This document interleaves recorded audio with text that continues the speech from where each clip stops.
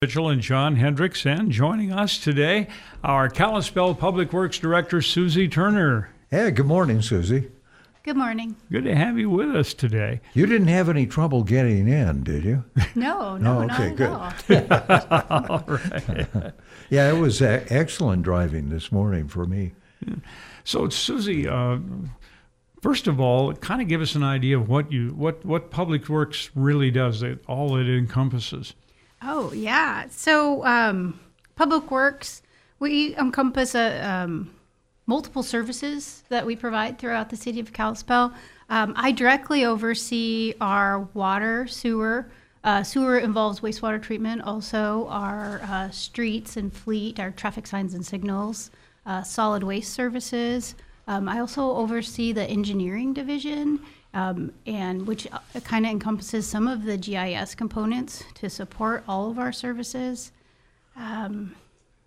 So you basically Central Garage. Oh, I missed. Sorry. Keep going. Central Garage. So all of the fleet management within the city of Kalispell is covered under a Central Garage. So I oversee that also. So basically, you oversee everything we take for granted. I don't know about that, but Well, sure. I mean, we just expect the water to turn on, and it does. We expect everything to work, and it does.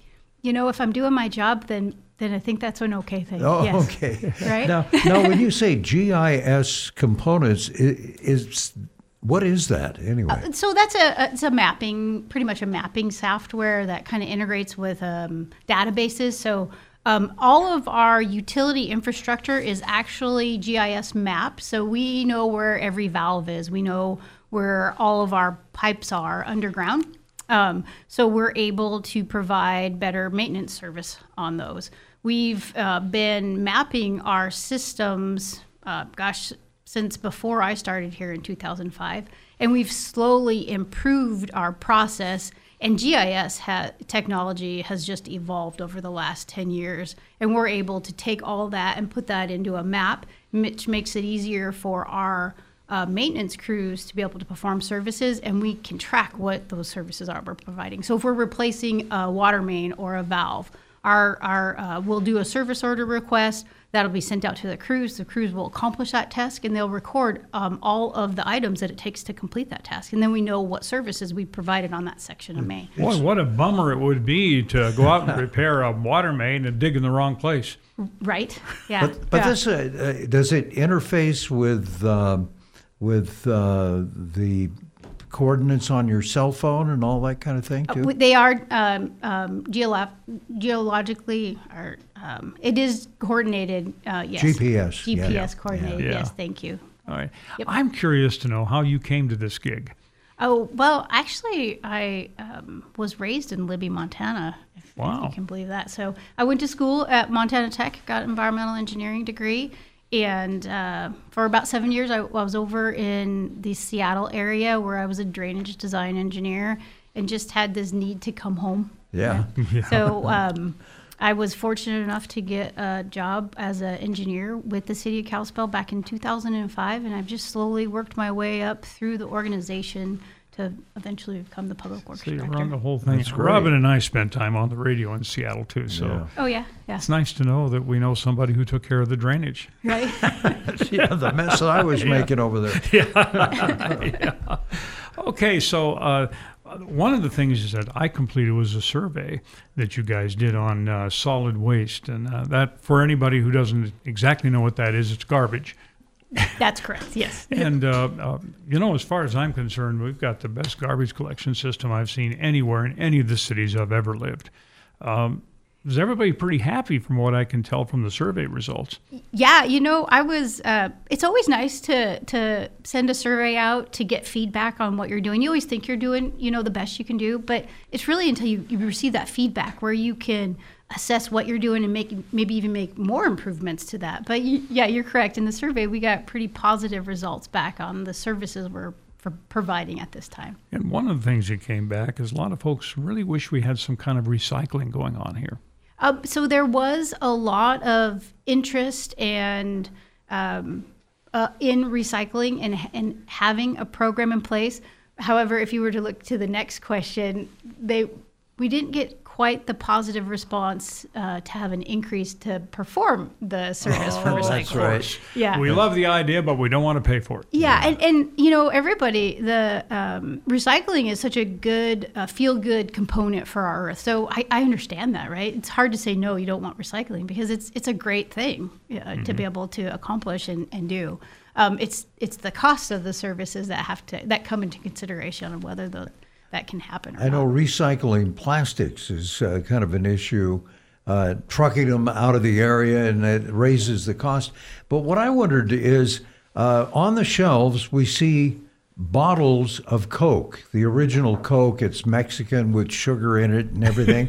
But in the old days, when John and I were kids, they were glass bottles, and you paid a 3-cent deposit. And we'd go out and pick them up out of the ditch to make candy money and turn them in. And they'd wash them and reuse them again. I'm wondering if something like that is possible in this day and age. I think there's a lot of different opportunities for recycling to happen. I think cost is a huge consideration on what those avenues could be. Yeah. And I'm sorry, I'm not real versed in the recycling processes and new ways to implement those, but I always know it comes down to the cost and where we live, right? It costs a lot to ship materials out of this area. So we don't have an interstate coming in here. Yeah. Right. And or the facilities that actually take those recyclable items are pretty far away too. Yeah. So. Well, it used to be in the old days they'd wash the bottles and reuse them, I think, locally. But I don't know that for a fact because I lived in Portland, Oregon, and it was a larger venue. They went to plastics. I remember this very well because I was handling advertising for a bottling company. When they went to plastic, their insurance rates went way down because in the process, these bottles would break and glass would fly all over the place, and it would injure people working on the assembly lines, the bottling lines. And so they went to the plastic. So that kind of made it so that it didn't work so well. And the other thing, Robin, is, a 3-cent deposit used to buy us some candy. Yeah. It doesn't anymore. Yeah, right. And the other thing I thought of is you mentioned the glass bottles. Every once in a while you get one that would have a chip in the rim, and that was the old days where they used bottle caps that you need a can opener for now. Right, yeah. So anyway, so much for an old idea. Yeah. So one of the things, though, I think we all have to face up to is the fact that everything's costing more. All the services we have cost more. I would imagine you're looking at some cost situations we need to try to address.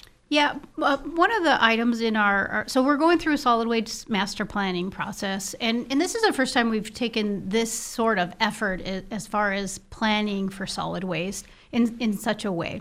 So we're looking at our current services and the cost of our current services and what those will be into the future. And some of that has to do with policy decisions on what we're doing, what type of services we're providing.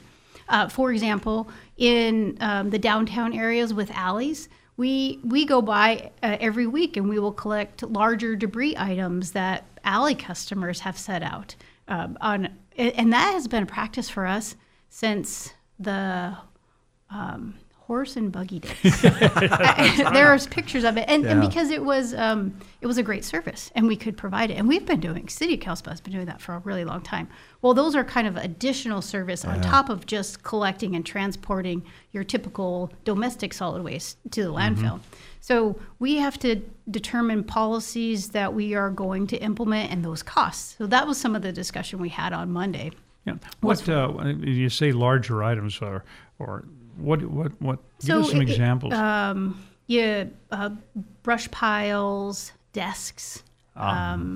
Desks? Oh yes, bed frames, beds. Oh my computers. Stuff. All large debris. We kind of categorize it as large debris. And so you've been just taking that anyway. Yep. For so our that means the driver's got to get out of the truck and he's got to. Yep. So once a week we have what we call a rear loader, and we have 2 staff, a driver and a collector, and they'll drive down the alleys in front of the sidearm loaders, and we'll collect the larger debris that people have set out for our alley customers, and we collect those and transport that to the landfill. So once a week we'll hit the alley areas. Vice versa, for our curbside customers, we do a spring cleanup. So in the spring, for our curbside customers, and those customers are like your subdivision customers, if you will, kind of the newer development subdivision customers. We'll tag their containers, and it's typically in May, and we'll have them set out some larger debris, and we'll come by and collect that for them once a year. Yeah. How about things like the spring and the fall cleanup of leaves? Oh, well, leaves are kind of a different component. So we collect leaves as a part of our street division tasks. So we ask our residents to rake the leaves out about a foot away from the curb, and then we'll come by and pick up the leaves. Yeah. But we always have that carryover, right? Sometimes people don't get their leaves out in time, and then they'll set bags of leaves in the back alley areas that are a part of that. So we'll have to take those on into the solid waste. So you kind of have this carryover for people who might not have been able to rake their leaves out in time. But boy, I tell you what, the alley situation here is so cool because you can just drive a truck down and just dump it. Right. Yeah. Yep. And it's easy for us to dump it, particularly here in the downtown area. We've got the nice big ones that we share. Right. Yeah. And so to getting back to your question on the costs. So as a part of our master plan, we do we're taking into consideration, we do forecasting for 10 years, and we do add inflationary factors based off of current costs. Now, current costs have compared to probably 5 years ago, have substantially increased. We used to be able to buy a sidearm truck for $270,000, and at today's market, it's $450,000. So we have to make increases unfortunately, to be able to make sure the fund remains sustainable, we have to make certain types of increases so we can, keep equipment that works, because we can't perform the service if we don't have the equipment. So, I was something that came up when Doug Russell was here. You got a new snowplow, and you don't have anybody to drive it. Yeah. Staffing has been a challenge.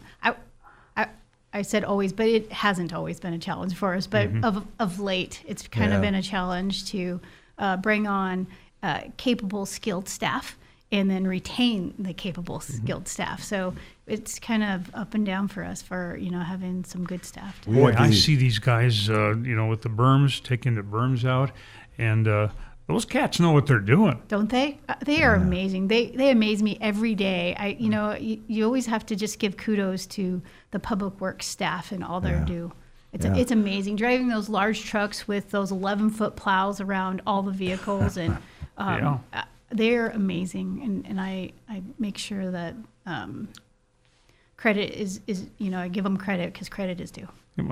When Doug Russell first came a few years ago, he got up early in the morning and got in the right seat with him and was driving around, and he kind of got a glimpse of the whole thing on a snowy day. Yeah, it is an experience. Yeah. Have you done it? Oh, absolutely. Yeah. I try to get out there with the crews because, to be able to provide them the support they need, you have to be a part of that process. I need to make informed decisions too. So it's not just hearsay; you've experienced it. Absolutely, yeah. I'm out there during spring cleanup. I'll try to get out at least one of the days and go help throw some of the large debris, just to be a part of the process. Susie, you have such a wide array of services you're providing and you're overseeing. How in the world do you keep the knowledge level up on all of that? As things come my way, I try to take the time to invest in it and learn the process through that. So just trying to stay in touch with things. I'm not a one-person show. I have a great team that supports me, and if items come up in any one of the areas that I oversee, I rely on my knowledgeable staff to bring those forward to me as items. Hey, we need to start looking at this. We need to start, learning about these items. Maybe we need to change this because of that. So a lot of it has to do with knowledgeable staff and our team, our public works team. So I'm not a one-person show. But it's Public Works Department, when I was a kid growing up here, was a pretty small department. now, I mean, I see these vehicles going around here with these big tanks on them, and they wow. It's very impressive. And, you know, we've been able to improve, even if we transition to like our street department, we've been able to improve our pavement management process because we were able to train our staff and provide them the tools to do in-house paving, and we're able to spread our dollar out a little bit farther because we're doing some of those services in-house versus before we didn't have those tools and we had to hire out to do those. Well, that's pretty impressive. We're just so thrilled to finally get to meet you and understand all that you do.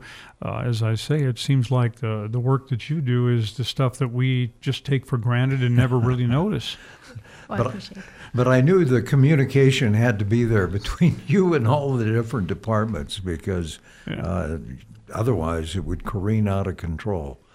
Yep. You always have to have that good communication to stay on top of things, if you will, right? And you know, just to be able to provide those same current levels of services that our citizens expect us. So that's important to me.